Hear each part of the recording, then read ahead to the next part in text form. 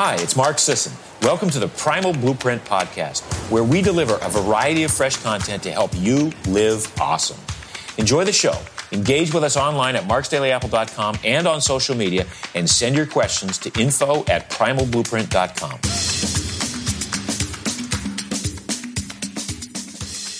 Hi, everyone. Welcome to the Primal Blueprint Podcast. Today we have a very special guest. You have probably seen her on Oprah, Larry King, The Today Show, The Steve Harvey Show, just to name a few. She is the best-selling author of many books. The public originally discovered her in the movie The Secret from 2007.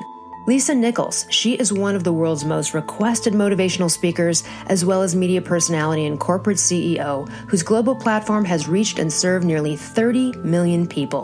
From a struggling single mom on public assistance to a millionaire entrepreneur, Lisa's courage and determination has inspired fans worldwide and helped countless audiences break through to discover their own untapped talents and infinite potential. She's the founder and CEO of Motivating the Masses, one of the country's only publicly traded personal and business development training companies. I am so excited to introduce you to Lisa Nichols. Hi, Lisa. Welcome to the show. Oh, thank you so much, Elle, for having me. I'm excited to be here with you. So for those of our audience who don't know your story, you have a really inspiring, kind of classic rags to riches. And for our audiences, I'd love you to, because you went from a broke life in South Central LA to, dancing all over the world in beautiful places like Jamaica and the Caribbean and, building a multi-million-dollar brand and affecting over 40 million people. So if you could just share with us, where you came from. Yeah. When you said from rags to riches, I kind of chuckled because I guess I was a version of both. I am. And I didn't even think about it like that. It's also masqueraded as, oh, this is life. So, I came from a space where my family is very strong in connection, very strong in spirituality, very strong in relationship and family. But our struggle, our norm, we thought it was the norm, but I learned later our norm was a place of scarcity and lack. And as a result, as an adult, I didn't really know how to go and get what I wanted initially. I found myself in the government assistance line, needing to get on government assistance just to have my son. I found myself at the ATM when I ran out of Pampers for him going to get $20 to get more Pampers. I found myself in front of a sign on the ATM saying insufficient funds, $11.42. I found myself sitting with my son wrapped in a towel for 2 days because he had no Pampers. I found myself in a relationship with someone who soon after my son was born went to prison, unbeknownst to me that he was doing anything criminal. And I found myself broken. And everyone has their story. Everyone has their $11.42 moment, or they have their moment where they feel broken, scared, confused. And I just felt like that was my residence for so long. On the outside, Elle, I had a smile. I was the go-to girl. You give a task to Lisa, she's going to get it done. I was the cheerleader for everybody. But I hadn't, and I kept hearing I had so much potential. And potential to me was a word that said, you're really not doing too good now, but you could be great one day, And so I had no form of gifted anything. My highest grade in school for 12 years, all 12 years, was a C+. The last time I took an English class, I got a fail. And my English teacher said, Lisa, you have to be the weakest writer I've ever met in my entire life. And my speech teacher, I got a D- the last time I took speech. And he said, quote unquote, Miss Nichols, I recommend you get a desk job and never speak in public, never try to speak in public. And then I found out in my mid-20s that the reason why I struggled in school for 12 years is because I'm functionally dyslexic. And no problem. I don't complain about that. It allows me to be a thorough learner and a thorough teacher. But at the time, I didn't know it. So we all have our story. We all have our someone didn't believe in us. We all have that was mine. And for a very long time, Elle, I lived in two, meaning I made a point to be the person that people said I was, meaning I limited myself. I avoided writing. I avoided speaking. Why? Because I'm the weakest writer my English teacher ever met in her entire life. I avoided speaking because my speech teacher said, Miss Nichols, I recommend you get a desk job and don't speak in public.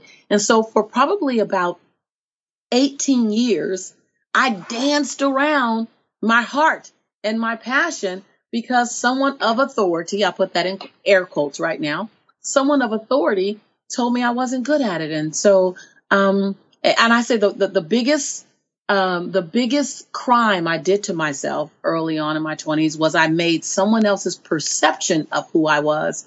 I made that my truth. I got fired from 5 different jobs in my 20s before I discovered me.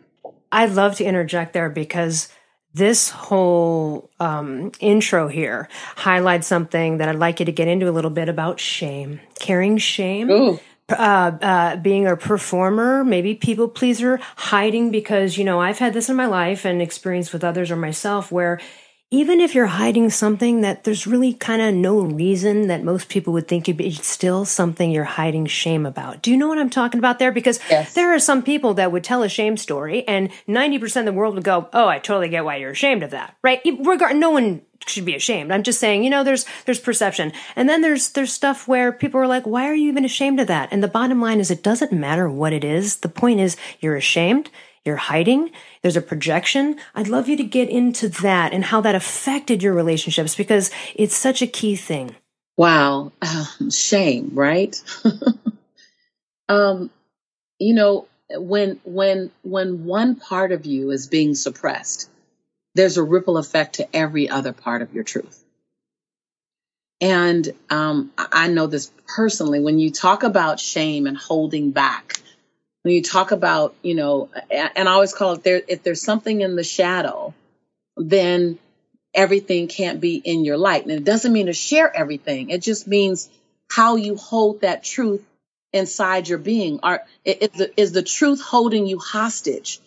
Because shame is a form of holding you hostage. I say that because I can speak to me. And I felt like a part of me was held hostage to shame. So I couldn't fully play out because there's a part of me, when my son's father went to prison, I was so ashamed. I mean, I was so riddled with shame. I made it seem as if I did something wrong, and I didn't do anything wrong. So when you're in shame, that there's a part of self-mutilation, self-torture that you're giving. And then I was also ashamed of the fact that I'm dyslexic. For a long time, I was ashamed of that. Now I think it makes me even greater as a teacher because I teach so thoroughly. But for years, I was ashamed. So when you live in this space of shame, what you're saying is my imperfection is wrong. When in fact, perfection is an unattainable GPS. It's an unattainable address. Imperfection is actually the way we dance together. And it's in your imperfection that you're perfect to serve other people. I'll say that again. It's in your imperfection that you're perfect to serve other people. All we have to do is become whole and complete with our imperfection. And I say, listen, it's the most imperfect parts of me that will help me serve you because I'll share you my mistake that I made. And hopefully we can both learn and grow from that. And so shame is a hostage keeper.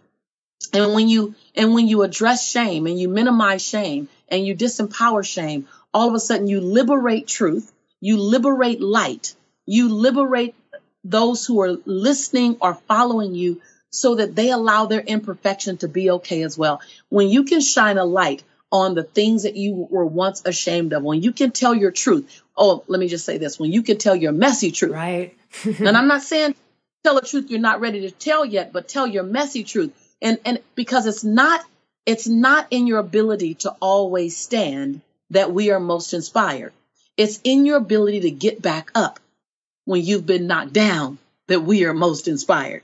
And most of the time, it's the things that knocked us down that we're ashamed of. No, tell me, do not hide the diamonds for us. Show me your get back up. You might not spring up, Elle, but even if you stagger up, you got up. That's right. I tell people some of my greatest lessons took me months to get up from. Some took me years to get up from. And when I finally could stand, and sometimes my back was still bent, then I can even think about sharing it.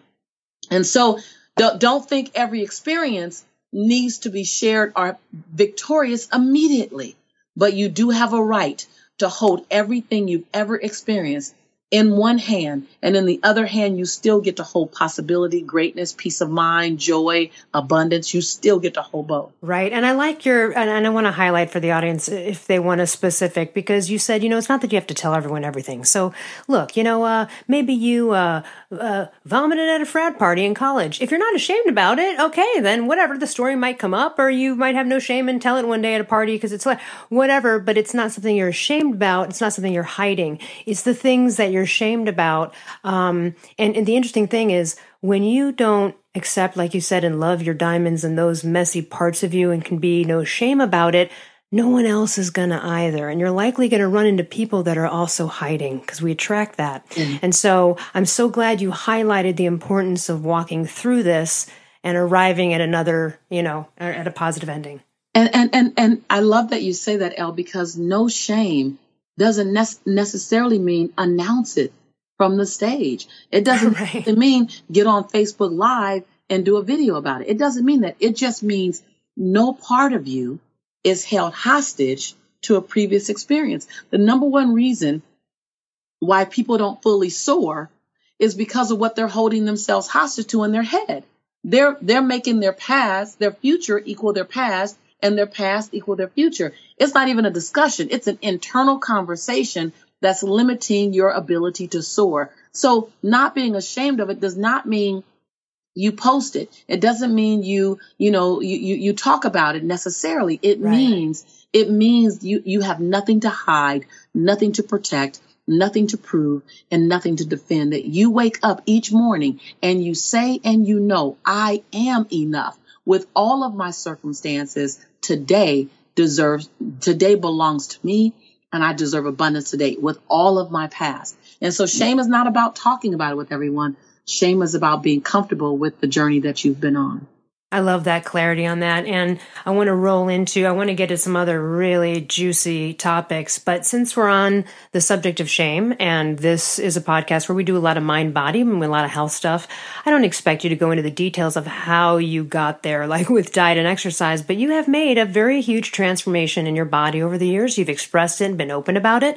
And I really love the way you talk about the body shame you have. And listen, I had it. I wrote a whole book about it because I had hypothyroidism, and I uncontrollably gained weight and had to deal with that. And it was, I hid from the world. I was inside all the time. I put baseball caps on. I didn't want anyone to look at me. I want to cry for my old self then in that shame, but it was really tough until, of course, I got through it. Yours is a really inspiring story. I wonder if you could share your body image shame with us, or previous shame.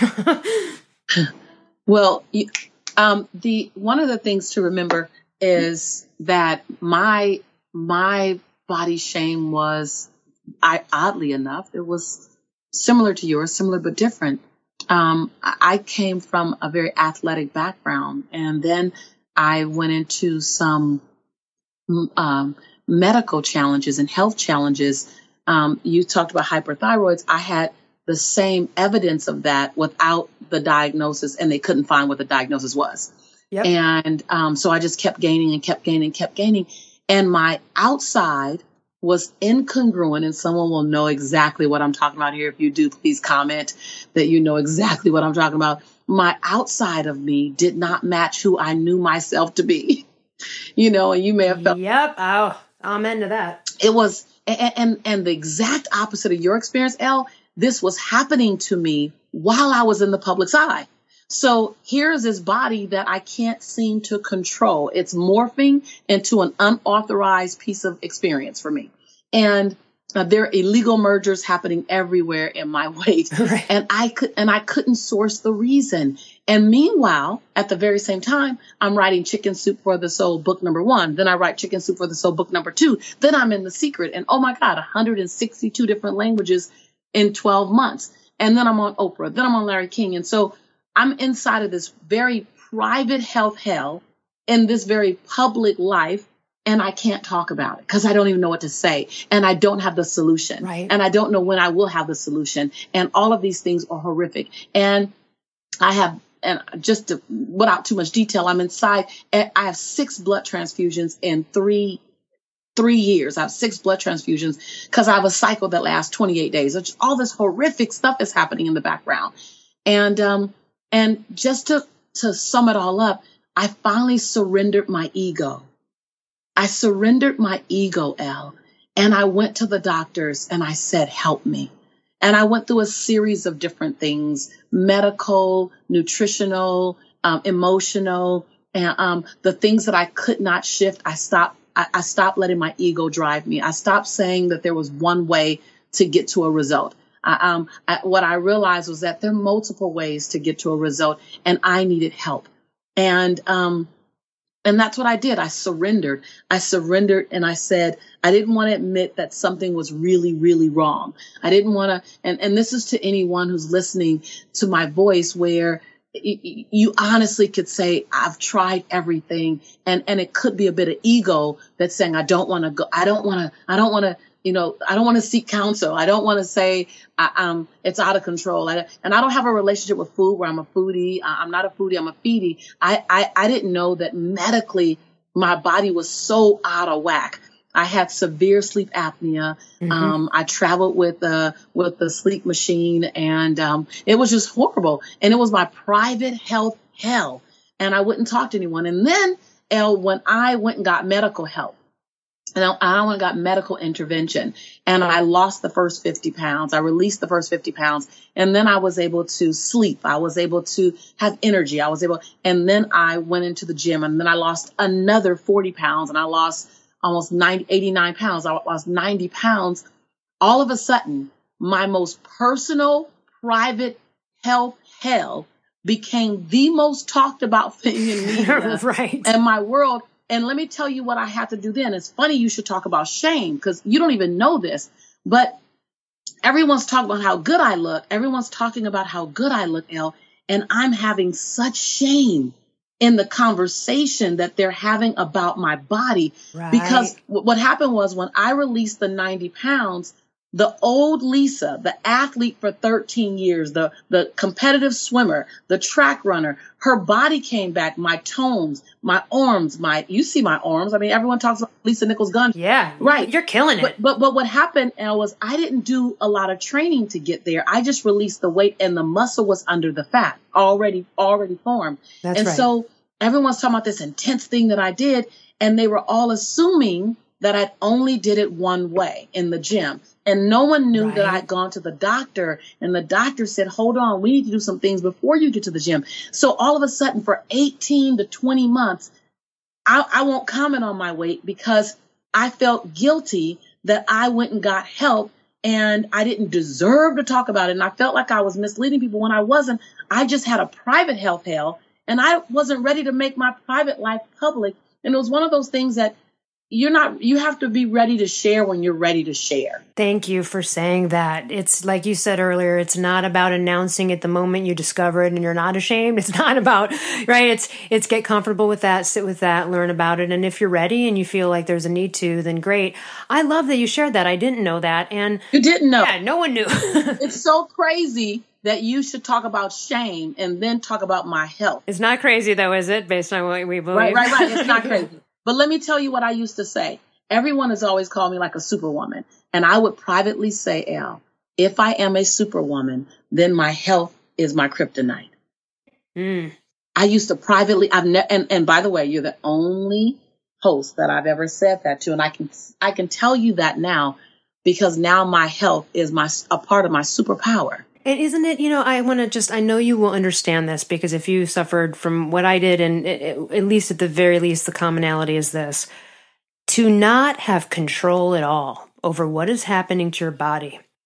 And to not go to, I went to hundreds of doctors and I still didn't figure it out. And I had to figure it out, wrote a book. So there you go. I mean, there's the contribution. But at the end of the day, that was so scary and hard. And it is such a private hell, because you don't know what to say to people. You don't know what to say about it. You're still confused. And it is a private hell, and it's a private shame. And I'm so glad you figured it out. And also too, I wonder if sometimes, like I had issues, up and down throughout life with body image.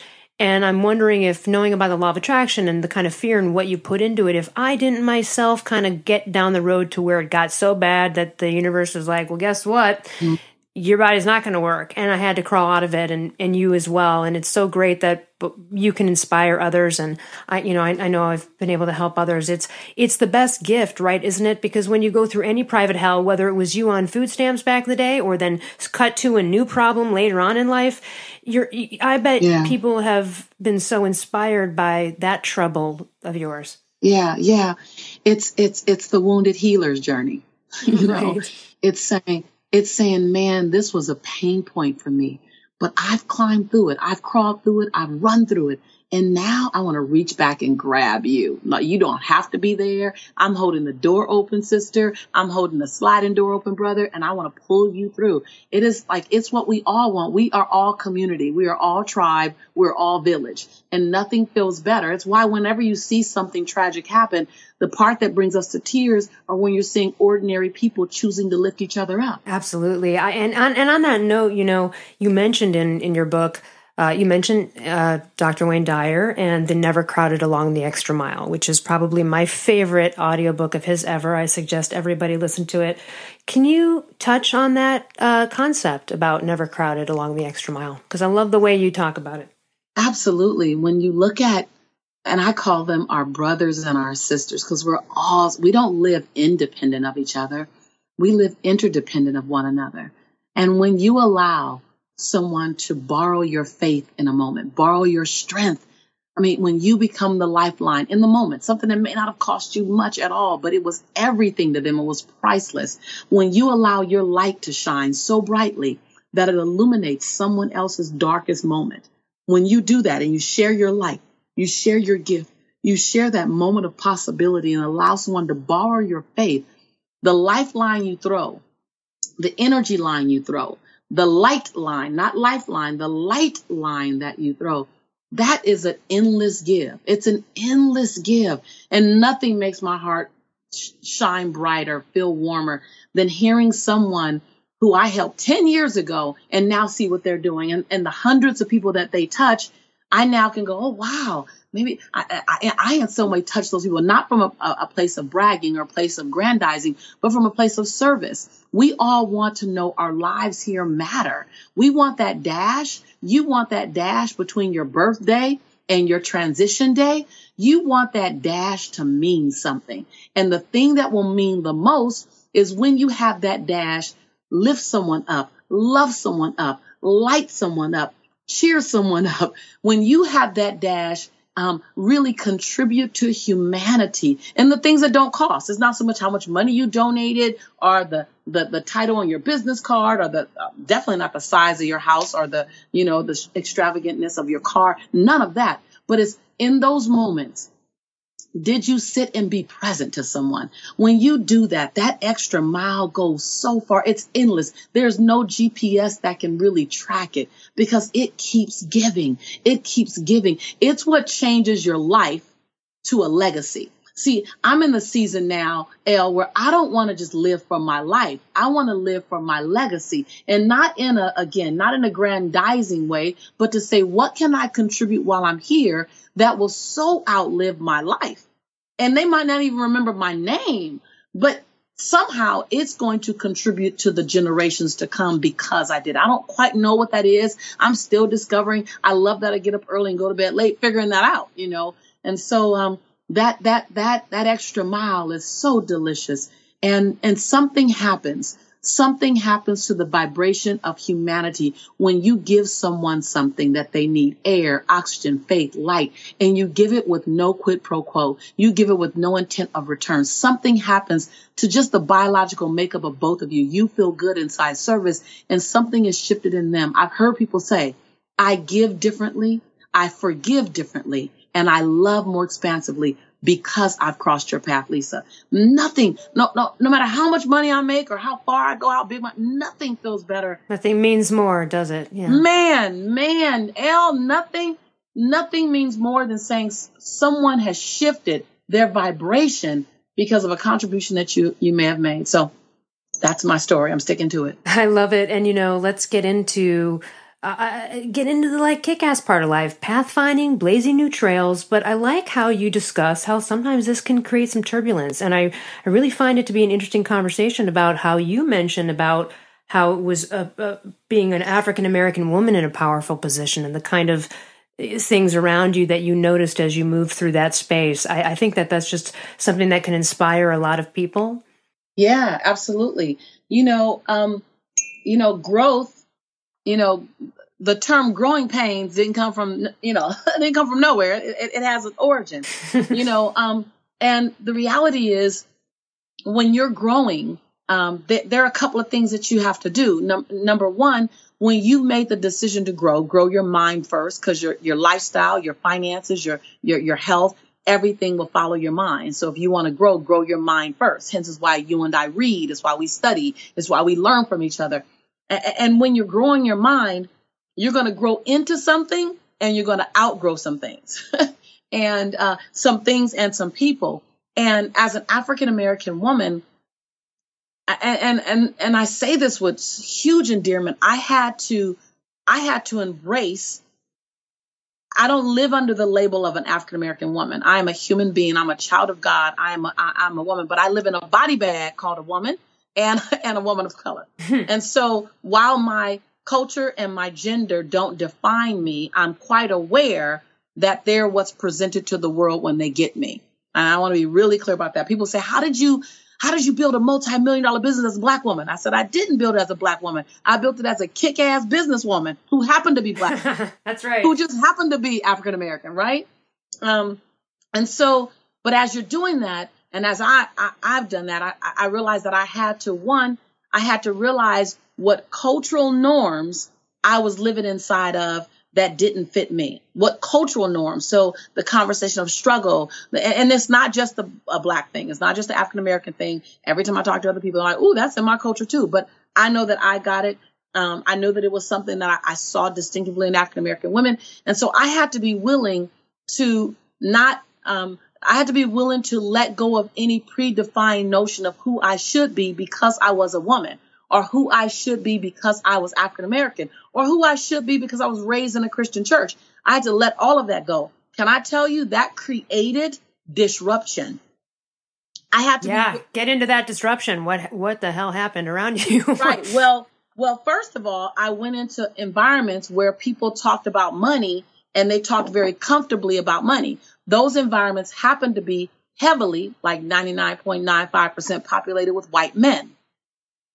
Because they finance and money and that conversation and that particular crowd of white men was the topic. And they were very comfortable with that. I was very uncomfortable with that. So I wanted to get comfortable. So number one, I disrupted that environment because I was not going anywhere. It's not that they didn't want me at the table.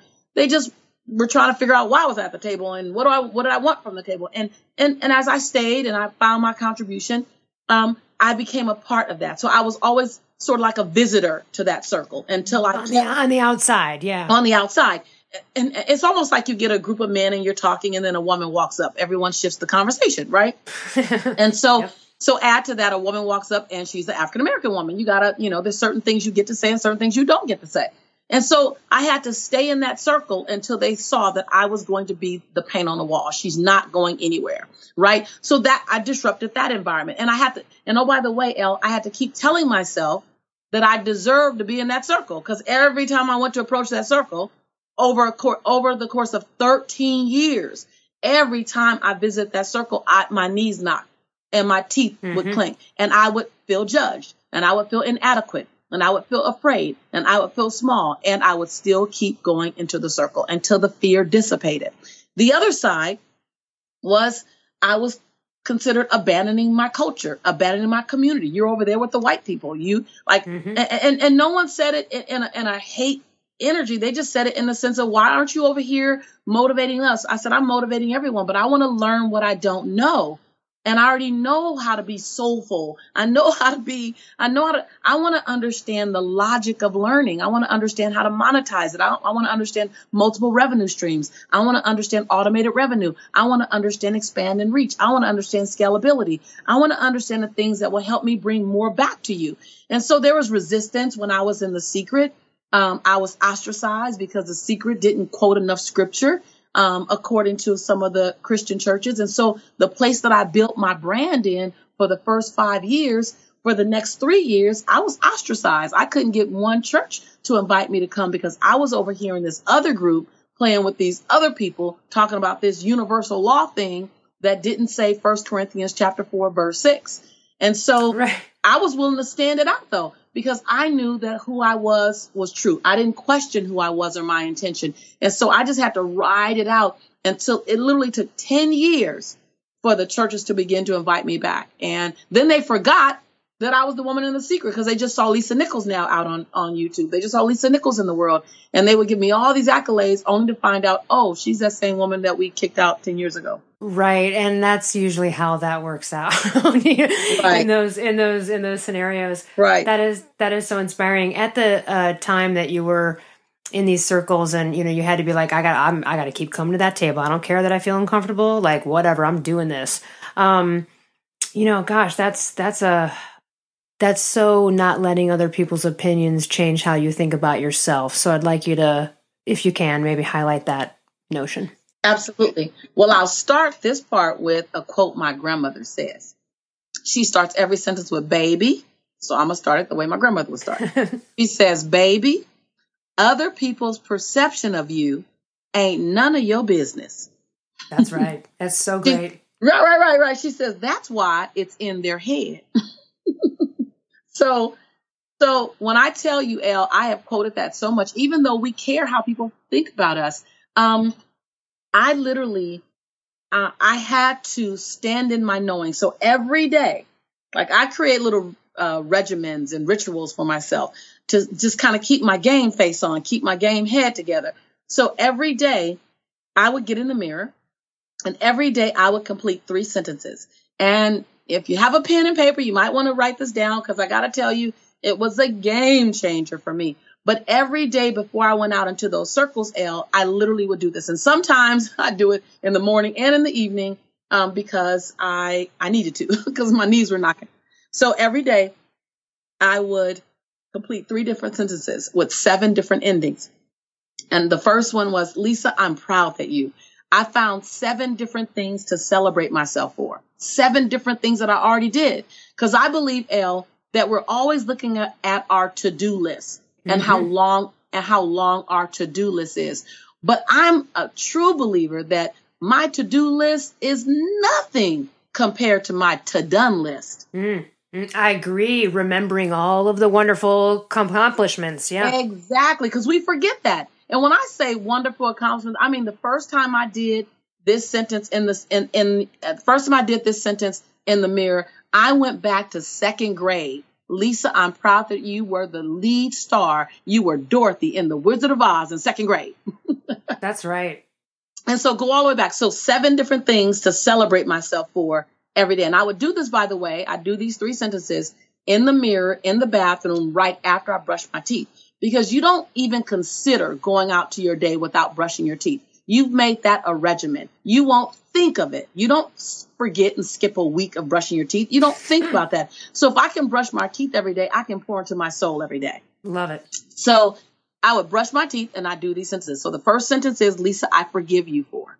The second sentence was a little harder. It always caused emotion. To this day, I've been doing this now for 20 years. I started when my son was 3 years old.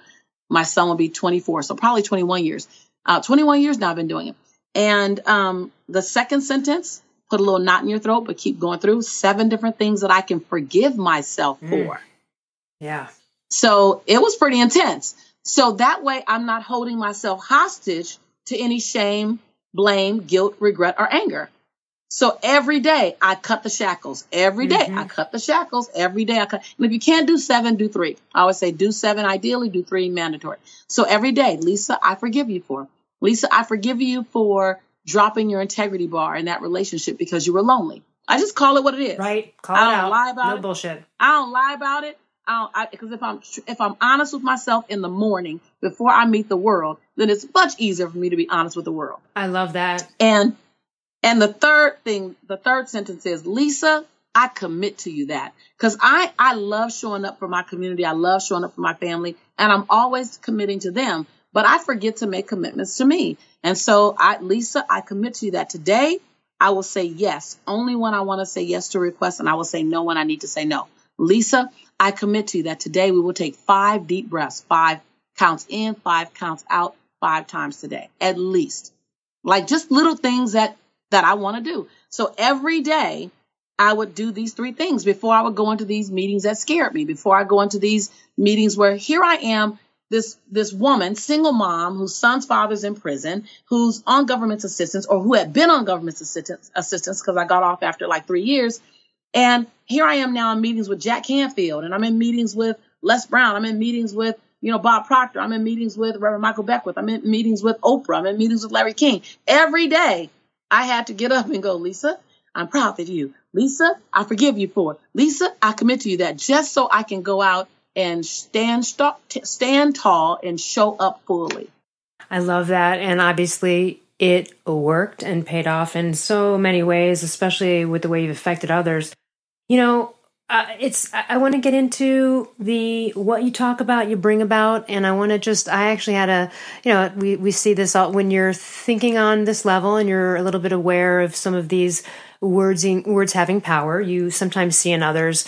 I was mentoring a writer recently who was doing a new writing endeavor, a little short film comedy bit, and they had written other scripts and things like that, but they hadn't done this, and they were very frustrated, and they kept saying things like, my issue is that, and, my problem is that I'm frustrated because, and I just said, how about it's not a problem or an issue, but instead it's just merely a new exciting writing challenge that's only going to make you a better, more well-rounded writer, right?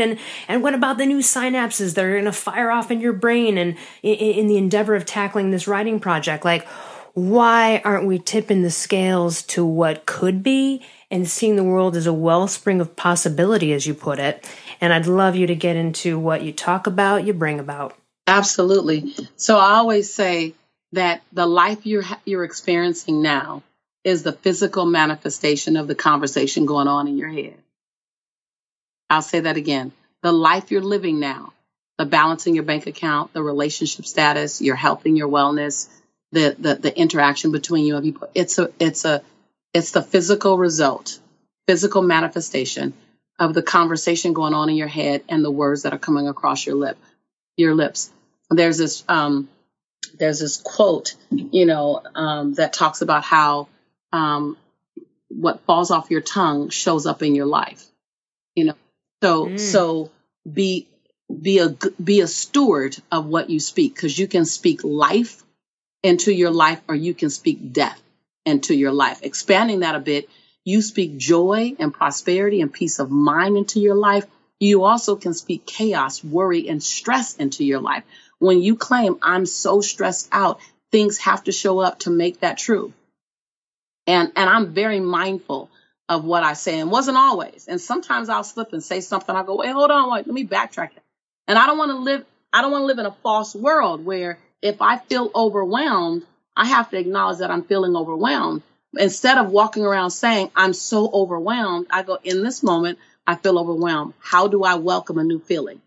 Because I want to be honest and I want to be truthful, but I also want to know that we speak life, we speak truth, we speak the experience that's on its way. Your life has to show up to make what you're thinking true, so you don't think you're crazy. Think about it. It's a very simple. Your life is going to show up to validate your thoughts. If someone you say, oh my God, she's so messy. Oh my God, she's so, you won't even see the nice things this person does. You'll only see the messy, because you want your conversation to be correct. We don't look to prove ourselves wrong. We look to prove ourselves right. Yeah, and that often leads to disappointment internally, because when you're, in being right often and trying to prove someone wrong, the contention and the tension and the bad vibes that are going on there sometimes, like, it's just, or, Byron Katie, like, defense is the first act of war, right? Those kind of things.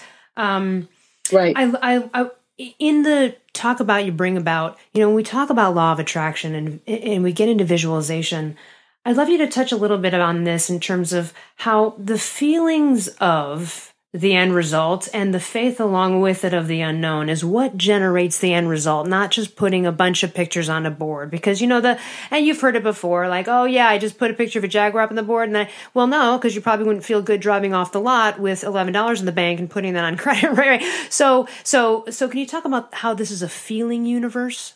Yeah, absolutely. I love that. So I recently did a vision board class.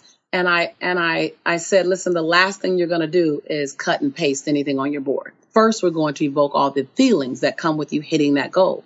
And so feelings are the stem of everything. So you have the feeling and the thought comes together, and the emotion is the fuel. Emotion fuels your greatest decisions, and emotion fueled your dumbest decisions. So if you think about it, I was so angry and I was so happy I did. Emotions are if you think about it as a seed growing, think of emotions and feelings as the fertilizer.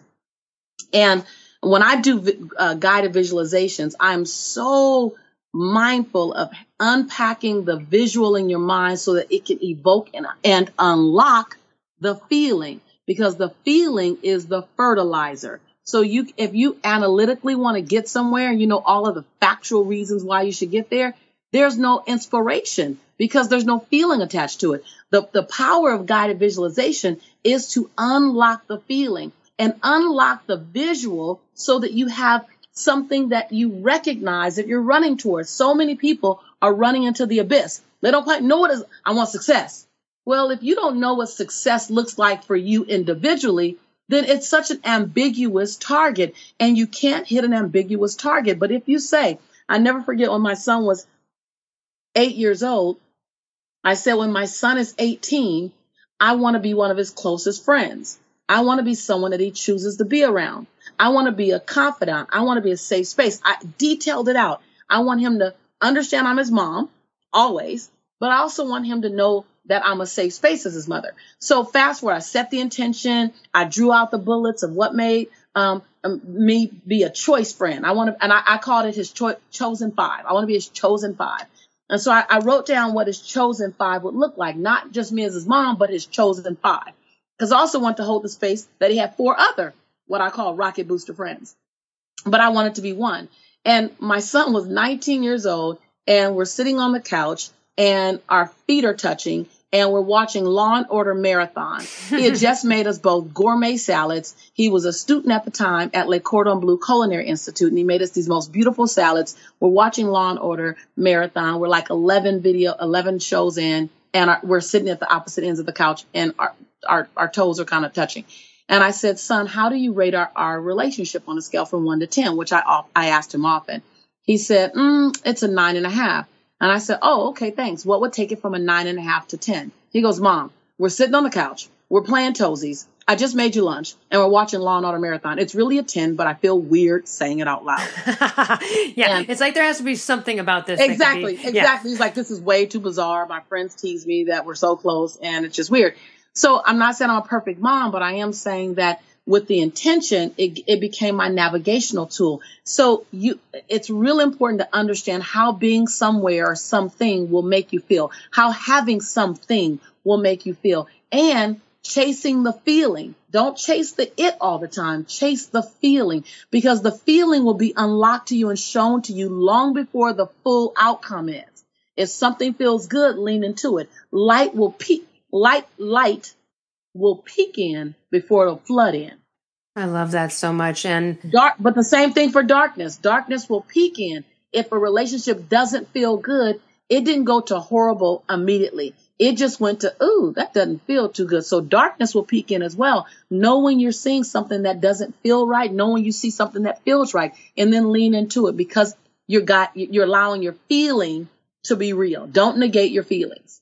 Yeah, you cannot discount gut vibrations. If it's not right, it's not right. I mean, I actually had a photo. In either direction, though. In That's either right. direction. If it feels right, don't analyze it away. Absolutely. Also, too, on that note, I had a photo on a vision sketchbook at one point about for the island of Molokai in Hawaii that I've always wanted to go to. I finally get the opportunity. I go to Maui and I get this amazing opportunity from friends that own a boat, a brand new boat. They're all going to boat over there. They're going to camp. I mean, like sort of an incredible sort of, non-traditional experience. And yet I was driving around Maui and it didn't feel right. There was something in my gut that said, but it's on my vision board. I'm being offered, like, it seems serendipitous. It's right in front of me.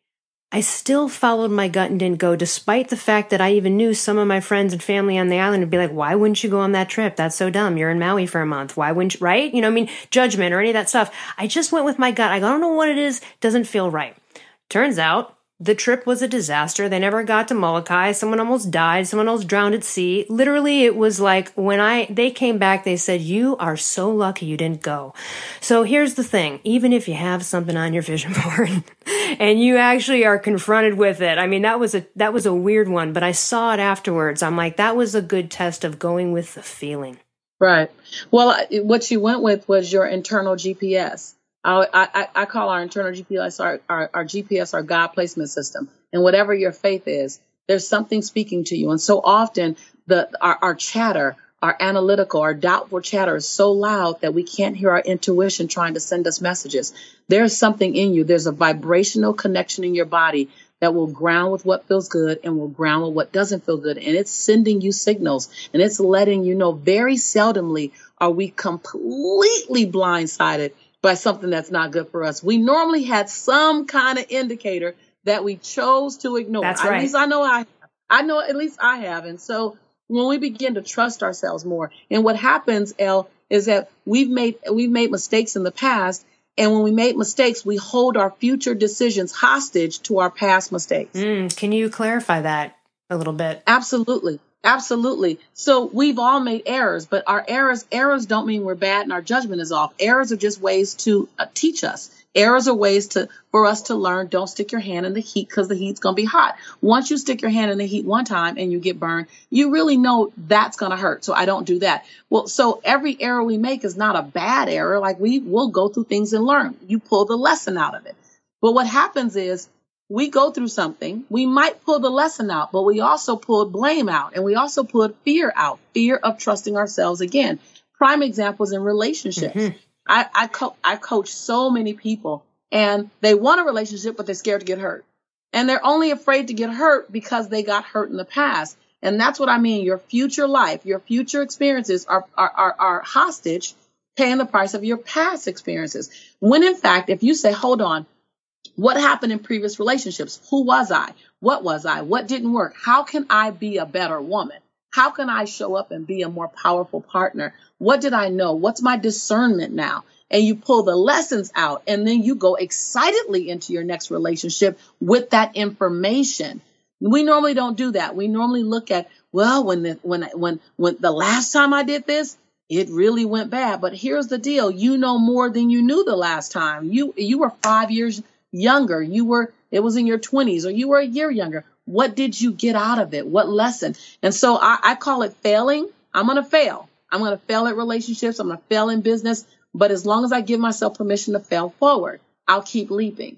And so when you give yourself permission to fail forward, meaning you pull out 3 and 2, 3 things I did really well and 2 areas that I can improve upon. Now bring all 5 of those points into your next opportunity, whether it be business, whether it be your next eating adjustment and weight release, whether it be your next relationship, whatever it is, give yourself permission. So it's not holding your future hostage to your past decisions and experiences. I love that you brought up relationships because before we wrap up the podcast and get into how we can connect with you and all of the work you do, in speaking about relationships, you mentioned your grandmother's quote about like, hey, what people think of you is none of your damn business, Right. And my mom used to always say, take your mouth with you, meaning speak up, right? Don't you let people speak down to you. And she used to say, don't even let an adult patronize you as a kid. She was like, don't. And so, you talk about tell people how to love you. Mm-hmm. Tell people what you need and want, right? I mean, look, anyone can take the 5 languages test or, do these things online, but we all know what we like, right? We all know what, at a certain point in your life, you get to a certain level of maturity through relationships and you kind of know what you want. Can you talk about being okay and having no shame about telling people how to love you? Yeah. And it's telling and then going a step further and teaching, because here's what I know. And a good friend of mine said this. He said, Lisa, love is an open book test. Quit making people guess. Love is an open book test. We walk around expecting people to fill in the blank with our answers, and the book is closed. We haven't told them. And we put the expectation on them to know how to love us. Well, this is their first time being in a relationship with us this year, this time, with us this age. All of this is a first. I don't care if you've been with them for 20 years. This is their first time being with you in this season. And so teaching people, telling and teaching people how to love you is really first. Number one, you have to understand what it feels like to be loved. You have to give yourself permission to be loved. Set your family, set your partner, set the people around you, set them up for success. And that is first giving yourself permission to truly be loved. You wouldn't believe, Elle, how many people really deflect love. They can't receive the compliments. They can't receive the gifts. I mean, I love giving to people and I watch them and I can tell when they can't receive it. That's when I make them sit still and just let me pour into them. And they just start bawling and crying because it's such a foreign feeling, because they're master deflectors. So number one, give yourself permission to be loved by other people. Now, what you might have to do, step 0, notice I said that's step 1. Step 0 might be you give yourself permission to fall back in love with yourself. That's right. So 0 and 1, and then 2 is people are following your example of what it looks like to love you.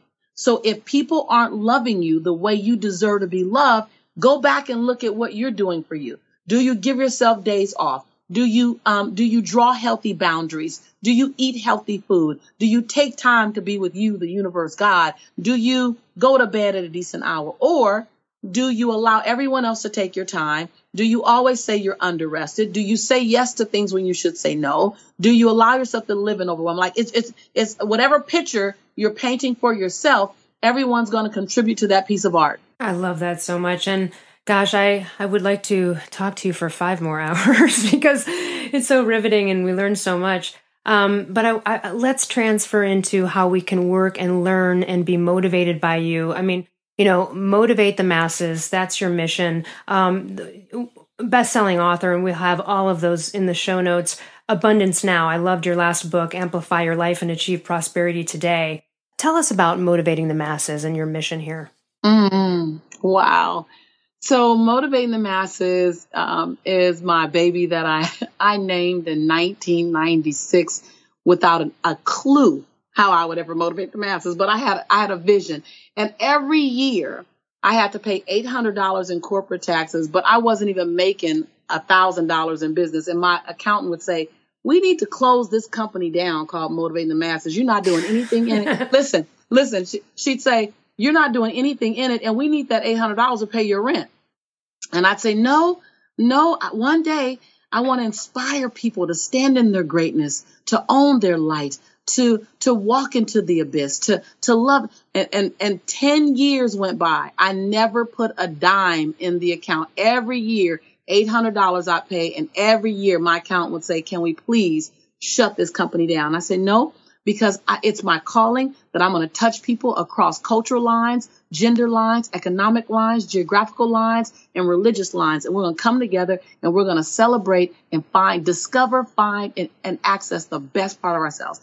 10 years later, I put my first dime in Motivating the Masses when The Secret came out. So what way to launch out into this company? So Motivating the Masses is a training and development company and is designed to help individuals really access and ignite the greatest parts of themselves in personal development. And personal development help you. The company is designed to train you, coach you to keep going where you normally would stop, and to get the courage to take yourself to the next level. Anything we need, whether it's unlocking a belief system or holding on to a new personal. In business, we work with entrepreneurs, particularly focusing on speakers, authors, and coaches, helping them to discover their message, own their message, give themselves permission to share their message. If you're in sales or network marketing or leadership, we teach you how to speak and how to have an impact on one-to-one, one-to-small group, or one-to-many, and how to use your voice to transform and change lives. So we do it online, we do it live, we do it, via books. So we have a pretty robust catalog and ways that you can access it, whatever your learning style is. And it's just my love tribe. I love it. And we will put the link in the notes, but you have a free abundance checklist. I do. Oftentimes one of the reasons why I was able to begin to shift my life is because I took notes. I kept measuring myself alongside of abundant thinkers. Like I adopted some men and some people that didn't even know I adopted them. And I would just study how they thought. I'd study their language. As a C student in school, I knew how to rinse and repeat. And so I was a photocopy machine. I literally would emulate people, where I put all that in a checklist. So you can really just kind of see, okay, if I measure myself today, because measuring yourself, rating yourself is very healthy. You at least know where you are, good, bad, or indifferent. It doesn't matter. And there's no bad. There's just an indicator where you are. And so there's a checklist, and you can kind of see, where am I on the scale of abundance? The first thing I do, Elle, is I redefine abundance. Because abundance isn't just about wealth. Let me be very clear. In the book Abundance Now, and in this checklist, abundance is a 360 experience that allows you to have abundance in your relationships, your spirituality, your self-esteem, and your wealth. So it's very holistic, and it just allows you to kind of have an indicators of where you are and some areas that you get to play in and become even more intentional about. Motivatingthemasses.com is the site. We will put all of the links in the show notes. I'd love to hear would you like to leave anything with our audience today? I just want to say that the greatest part of you is still being born, and don't hold your future so connected to your past. Your past is a stepping stone to your future. That my life is an indicator of reset, recreation, restart, rejuvenation. I don't think any of my high school or my college professors ever saw the woman that I am today. Heck, I didn't see the woman that I am today. And so I want to invite you to begin to identify in your mind and in your heart and in your soul, what does the best version of you look like? What does she eat? How does she walk? What does she wear? What color is her hair? What does he want to do? How does he touch people? Well, how are they serving the world? Whatever it is, begin to craft that amazing being, and then let a hunger emerge in your belly so strong that you wake up every day to meet her, to greet him. Wow. Thank you so much for joining us and inspiring so many people, including myself, who just have been studying you since 2007. And I mentioned briefly before we started this conversation, and I'd like to leave the audience with it, is that I literally bawled my eyes out for about an hour before recording this, out of pure joy and gratitude, because someone who had once inspired me, then I was able to inspire myself to a level of a certain success to be able to even interview you. So it's just lovely to have had this conversation. Thank you so much. Elle, you are my sister in this journey, and our paths were orchestrated to meet 10 years ago when you crossed my path through The Secret. That who you are in the world is so magnificent and so necessary, as much as I. So we were supposed to touch and agree so that you can inspire me and I can inspire you. And so I'm grateful for you. I'm grateful for the tears. I'm grateful for the joy. I'm grateful for the humility. But most of all, I'm grateful that I'm on the planet at the exact same time as you so we can meet. I love it. Thank you so much, and have a wonderful, wonderful day. You're welcome. Bye-bye, you as well. So Chris Kelly, Nourish, Balance, Thrive, we're talking about health, and you're telling me a funny story about your picky 4-year-old daughter that won't eat unless there's Primal Kitchen condiments on the table. It's true. My daughter will not eat unless there's the Primal Kitchen Wilder. It's this cute thing actually she does. We have a local state park called Wilder Ranch. Oh yeah. And she calls the ranch dressing Wilder Ranch dressing. There's no way we're going to correct her on that. It's just it's so endearing. How old is she? She's 4. Oh my gosh! So she likes like the mayo on. Oh yeah, she loves those. So we love them as well. We have we eat them all the time. We eat the mayo, we eat the balsamic, we eat the ranch, the avocado oil we use all the time, and so that's completely genuine, and I don't mind talking about that because you took the pain in the arse out of condiments. I really appreciate that. What an authentic spot from Chris Kelly at Nourish, Balance, Thrive. And yes, Primal Kitchen, you can call it Wilder Ranch dressing if you want. And we'll send 5 cents of the proceeds over to that beautiful state park because they're trying to make ends meet in Santa Cruz Mountains. Thank you very much, Chris. It's my pleasure.